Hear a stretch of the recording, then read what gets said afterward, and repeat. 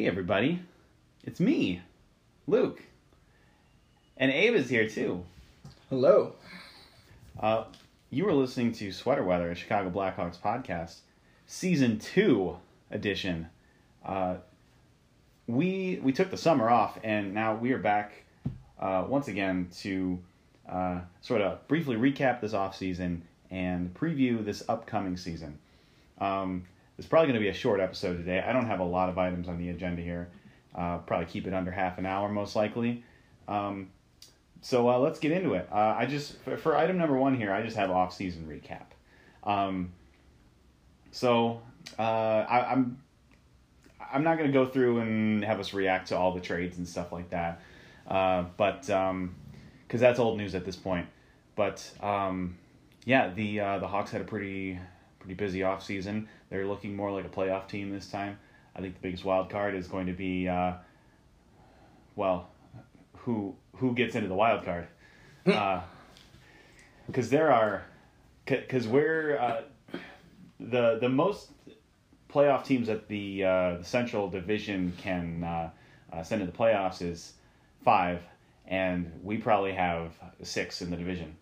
So it remains to be seen if the changes that we've made this offseason are going to be enough to get us back there. What do you think? Did the Hawks have a big offseason? Oh, yeah. I think the acquisitions that they made in trades, I think it helped out quite a bit. Especially, probably the biggest pickup was Robin Lehner. I agree. He's going to be huge. I think every night we're going to have a starter, a real, starter in net, which is a big change from the last couple seasons when Crawford struggled to stay healthy. And even if he does struggle to stay healthy again this season, we're still going to have a starter in goal. Yeah, we have a 1A and 1B, basically, as the 1-2, so... Yeah, and worst case scenario is we fall back on Colin Delia again, and he's shown that he can play at the NHL level. He can keep us in games, so I'm not at all worried about our depth in goal at this point. We also picked up Calvin DeHaan and Olli Maatta. Interestingly, Olli Maatta and Brent Seabrook in the preseason have proven to be a pretty capable defensive pairing. They actually had some of the best 5-on-5 stats of any pairing that we've seen. Now, granted, it is the preseason. It's a tiny sample size, so you can't read too much into that. It's a lot of those games are our best guys playing against the other team's worst guys, or they're bubble players, guys who end up in the NHL or the AHL rather. So I won't read too much into that. I'd like to see a lot more of Maatta and Seabrook before I decide that they are going to be a steadying force for our blue line. But it leaves me optimistic. Item number 2, I have the Blackhawks are currently in Berlin for their exhibition game against Eisbären Berlin. I probably said that wrong. I say most things wrong, I think. And then later on, they're going to go to Prague, where they're going to play the season opener against Philly. I wonder if the game against Philly, if they chose Philly and the Blackhawks because it's going to be the 10-year anniversary of the 2010 Cup. Or it could be. Maybe it's just coincidence. I don't know. Now, is that the first actual game of this to kick off the season? How? That's a regular season game. No. But I mean, in the case of the Bears-Packers opening the NFL season. I don't know. I'll have to look that up. It might be. But yeah, it's gonna be interesting. And then that game against that Berlin team, that's not even an NHL team. It's just an exhibition game. So all right. So my question is, why are all these professional sports leagues doing all these exhibition games over in Europe and stuff? It sounds like the end goal, the Cubs and the Cardinals are going to play in, or did they already play in London or whatever? I forget. I think it's next year. Okay. I think so. Yeah. So it doesn't happen yet. Because the Yankees-Red Sox played this year. That's what it was. Yeah, and then Cubs Cards, some good rivalries. Mm-hmm. And yeah, we've done exhibition games in like I think the Kings played an exhibition game in China or South Korea or something like that recently. So what's the end goal here? Is the end goal to expand the NHL, the MLB, the NFL to Europe, and then play regular season games against European teams? I don't think it's so much that it's more like they're just trying to grow the sport as a whole. Like, try to get more people interested in these sports from other countries. You think they'd get... Because, like, for example, baseball, majority of the baseball players are from Latin America. Yeah. Or American. And then there's also, like, Japan is probably the other biggest market for baseball besides... North and South America and Central America. You think we're going to get people from the UK tuning in to watch American baseball, hockey, football? Yeah, I think that's what they're trying to do, but then also try to get people to, like, maybe fall in love with the sport, and you never know. You might have the next Mike Trout coming out of London or something. I mean, I see the advantage of that, but for the sport, but... is that why the leagues are doing it? I think so. I think it's just to get, like, more viewers, more fans, which obviously in turn is going to help give them more revenue. But I think that's really what it is. It's just trying to get more people into it to make more money out of it. I'm just thinking, if there are people like trying to watch NHL games in the UK, a lot of these games are going to be at like 3 a.m. Mm-hmm. So, yeah, I don't know.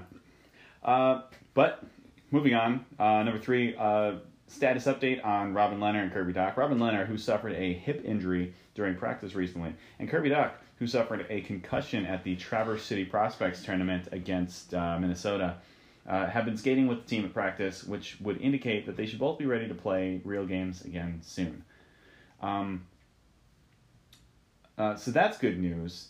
I think Calvin DeHaan is skating with the team again, too, which is ahead of his timetable for return. He had shoulder surgery near the end of the season last year, I think. So he wasn't expected to play at the beginning of this regular season. He was expected to miss a couple weeks, but it's sounding like he could be on the opening night roster. Possibly. So I think it's still kind of up in the air what the Hawks are going to do with Kirby Dach. I think... So here's my theory, and then you tell me what you think. I think that they're going to give him... It's looking like they are... I think they're probably going to give him 9 games. 9 games right at the beginning of the season, and then they're going to send him back to Saskatoon. Okay. And once they send him back to Saskatoon, they cannot recall him until Saskatoon's season is over. Which I think their season ends right before the NHL season ends. So I guess it's also possible that they send him right to Saskatoon and then call him up for a couple games at the end of the season. That's interesting. Yeah. So I guess, I don't know. It really seems like they're not in a rush to send him to send him back down to juniors. Although it could be because he missed like the entire preseason up to this point with that concussion, so they haven't really gotten the long look that they wanted to give him. Right. So I don't know. Got any theories? No, I think they're not gonna have him on their roster. I think he'll start down there right away. Down in Saskatoon? Yeah. I definitely don't think they give him a full season this year. Unless something really crazy and unexpected happens, he just blows everyone's minds, which I don't see happening. I actually, so my wife and I, we went to the Traverse City Prospects tournament, and I only saw him in the second game. I saw the second game against the Maple Leafs, and it was not Doc's strongest game. I think it sort of highlighted the inconsistency that he's been known for in a lot of scouting reports. Because just that first game against Detroit, he and Boquist, they were just electric. And then in that second game, he was just kind of not really noticeable. And I think part of that is because Toronto's players targeted him specifically. And there were some bad calls. It seemed like he got frustrated with the officials near the end there. And he was frustrated with the way that the game was going overall. They ended up losing that game. But... I don't think he's NHL ready yet, but I think he will play a full season next season in 2020, 2021. Okay. And I do think that he gets some NHL time this year, be it at the beginning of this season or the end of this season. Number 4. So the Hawks have started to whittle down their preseason roster. And some notable Rockford assignments have been Dylan Sikura, Adam Boqvist, John Quenneville, Alexei Sarella, Philip Kurashev, Mackenzie Entwistle, and Nicholas Baudin. Adam Boqvist, I think, was the most remarkable one there. I thought that he stood the best chance of maybe getting some NHL playtime, especially if Calvin DeHaan was still expected to miss a couple of weeks. Mm-hmm. I thought maybe they give him his 9 games. And I think that maybe he does get some playtime later this season. I think that maybe if there's an injury, someone hurts their wrist or something like that, and they have to sit out for a week or two, then maybe Boqvist gets called up and he gets his 9 games. And I say 9 games because 9 games is the maximum number of games that a player on an entry-level contract like Boqvist is able to play before his contract, before he burns a year of it. And I also don't think that the Hawks are above allowing him to burn a year on his contract if they find that he is contributing to the team. Because they did that with Dylan Sikura, and they've done that with some other players recently. So they're definitely not above doing that.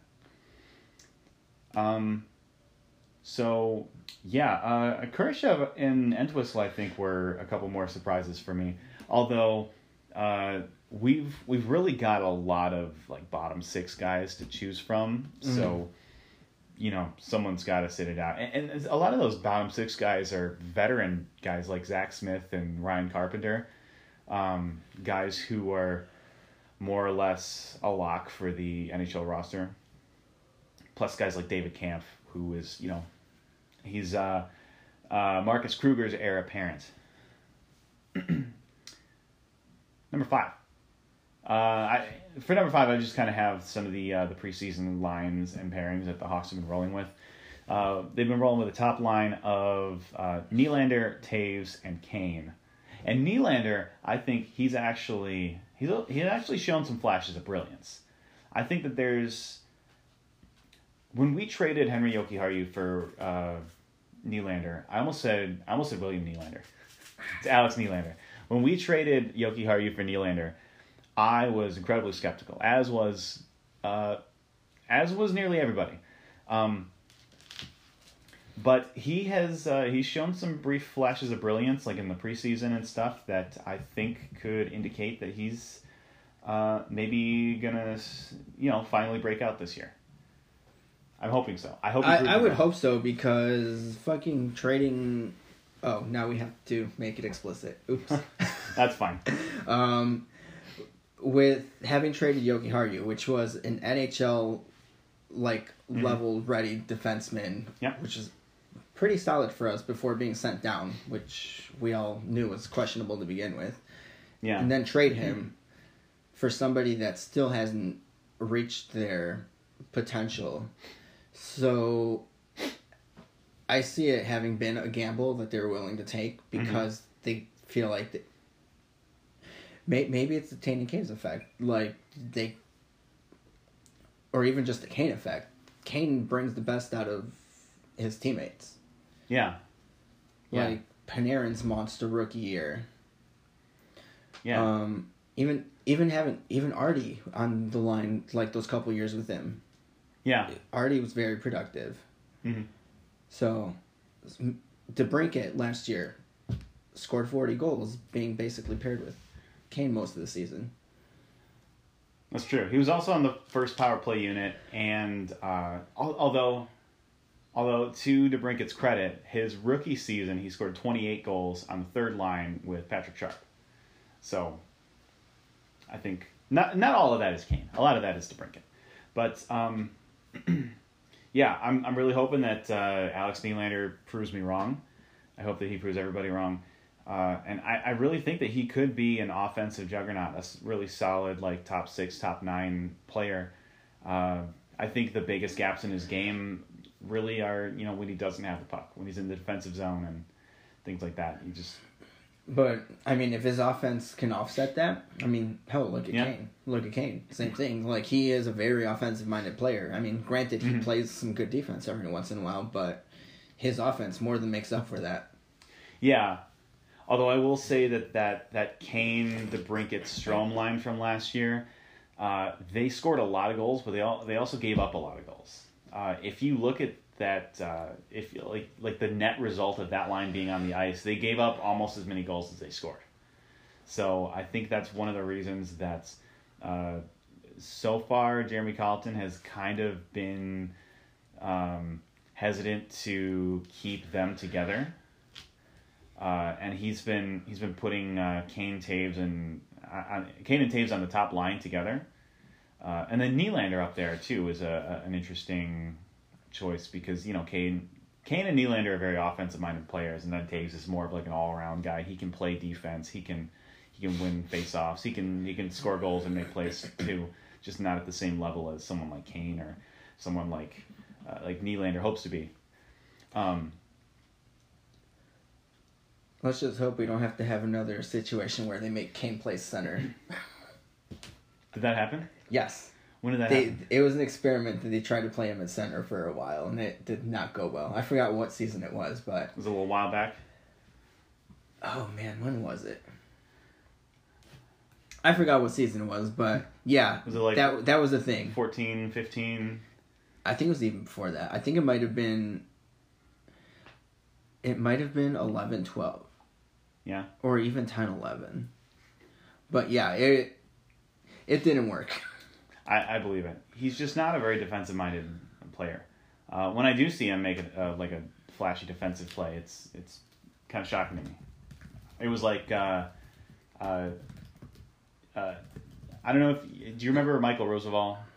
It was the 16-17 season. He scored 1 goal, and I remember thinking that I'd almost rather see Michael Roosevelt score 1 goal than Patrick Kane score a hat trick. I mean, obviously, I want Patrick Kane to score a lot of hat tricks, but that Rosie goal was interesting. It brought joy to my heart. Anyway, second line we've been rolling with is DeBrincat, Strome, and Shaw. So you got a goal scorer, playmaking center, and Shaw, who brings your grit, your net front presence. I like that line. Mm-hmm. Saad, Kampf, and Kubalik. Kampf, like I said, he's the heir apparent to Marcus Kruger. I think if this team does become a contender in the next couple of years, I think Kampf is going to be your fourth line center. He's going to play a more defensive-minded role. Saad, I don't think he's like being punished or anything for being on the third line like this. I think that's just Colleton trying to spread out the offense. Yeah. Oh, yeah. Because that was definitely one of the issues last season too. Yeah. Like the number one line was, well, 1 and 2 were both producing, and the bottom, the other 2 lines, were pretty much non-existent. So. Yeah, and in the modern NHL, you need 3 scoring lines and then a defensive checking line. It's not like 10, 15 years ago where you could have 2 scoring lines, a checking line, and then just, like a burner line. Your goon. Guys who were there to, start fights and just skate around and just be assholes. And then the fourth line, they've been kind of... rotating Kajula, Doc, Perlini, Carpenter, and Vadine. By the way, it is pronounced Vadine. V sound for the W, and then like long E for the I. Vadine. Anton Vadine. So it remains to be seen how that line's going to shake out. I think Carpenter's probably a lock. Like I said, I think Doc probably goes back to Saskatoon. And Kajula, I'm pretty sure, is going to be a lock for that. Kajula's probably a lock. It'll probably be Perlini as well. It'll probably be Kajula, Perlini, Carpenter. You think so? You don't think Vadine? I hope Perlini is on the roster, and I hope that he is as productive as he was during. Remember when he was like the second star of the week or something like that last year? Like, I hope he scored like 7 goals in 8 games, including a hat trick. Mm-hmm. Yeah, I hope he's that guy, like all season long. He'll need a big raise after that, if that happens. But I hope he's that guy. But yeah, Perlini or Vadine, I could see either of them going to Rockford. But I feel like Colleton, I feel like he keeps Perlini on a short leash. I don't think he likes the way that Perlini plays away from the puck. So I think Perlini is probably the most likely guy to go to Rockford. So I could see it as like Kajula, Carpenter, Vadine. But like you said, it can go either way. And then defensive pairings been Keith and Gustafson. I like that pairing. That pairing was together a lot last season, and they played pretty well. Mata Seabrook, like I said, they when that line was on the ice, we generally outscored opponents. Our Corsi was better. Our just stronger possession numbers overall. Again, preseason, small sample size. Remains to be seen how effective it really is in the regular season against NHL players, but could be strong. And then that's weird. I have Cuckoo and Boquist, but I think that should be Cuckoo and Murphy, or DeHaan and Murphy. I might have missed a line when I was copying and pasting here, but I think DeHaan and Murphy is going to be our third pairing, and that's actually a pretty strong third pairing. Yeah, because Murphy was one of our most consistent defensemen last season. Yeah, for sure. I mean, he's like a 3 or a 4, but a 3 or a 4 is still a top 4 defenseman. And I don't know, maybe it's not really like a 1-2-3 situation. Maybe it's like a 1-2A 2B situation with these pairings. And I mean, I like how Colleton did the like Keith Gustafson, Mata Seabrook, like you have one like more defensive specialist with an offensive minded defenseman, like balance between the two of them. Yeah, because it seems like a lot of the time last year, or the last couple of years really, Seabrook as the veteran had to be paired with someone else, and he was responsible for covering lapses in the other guy's defense. And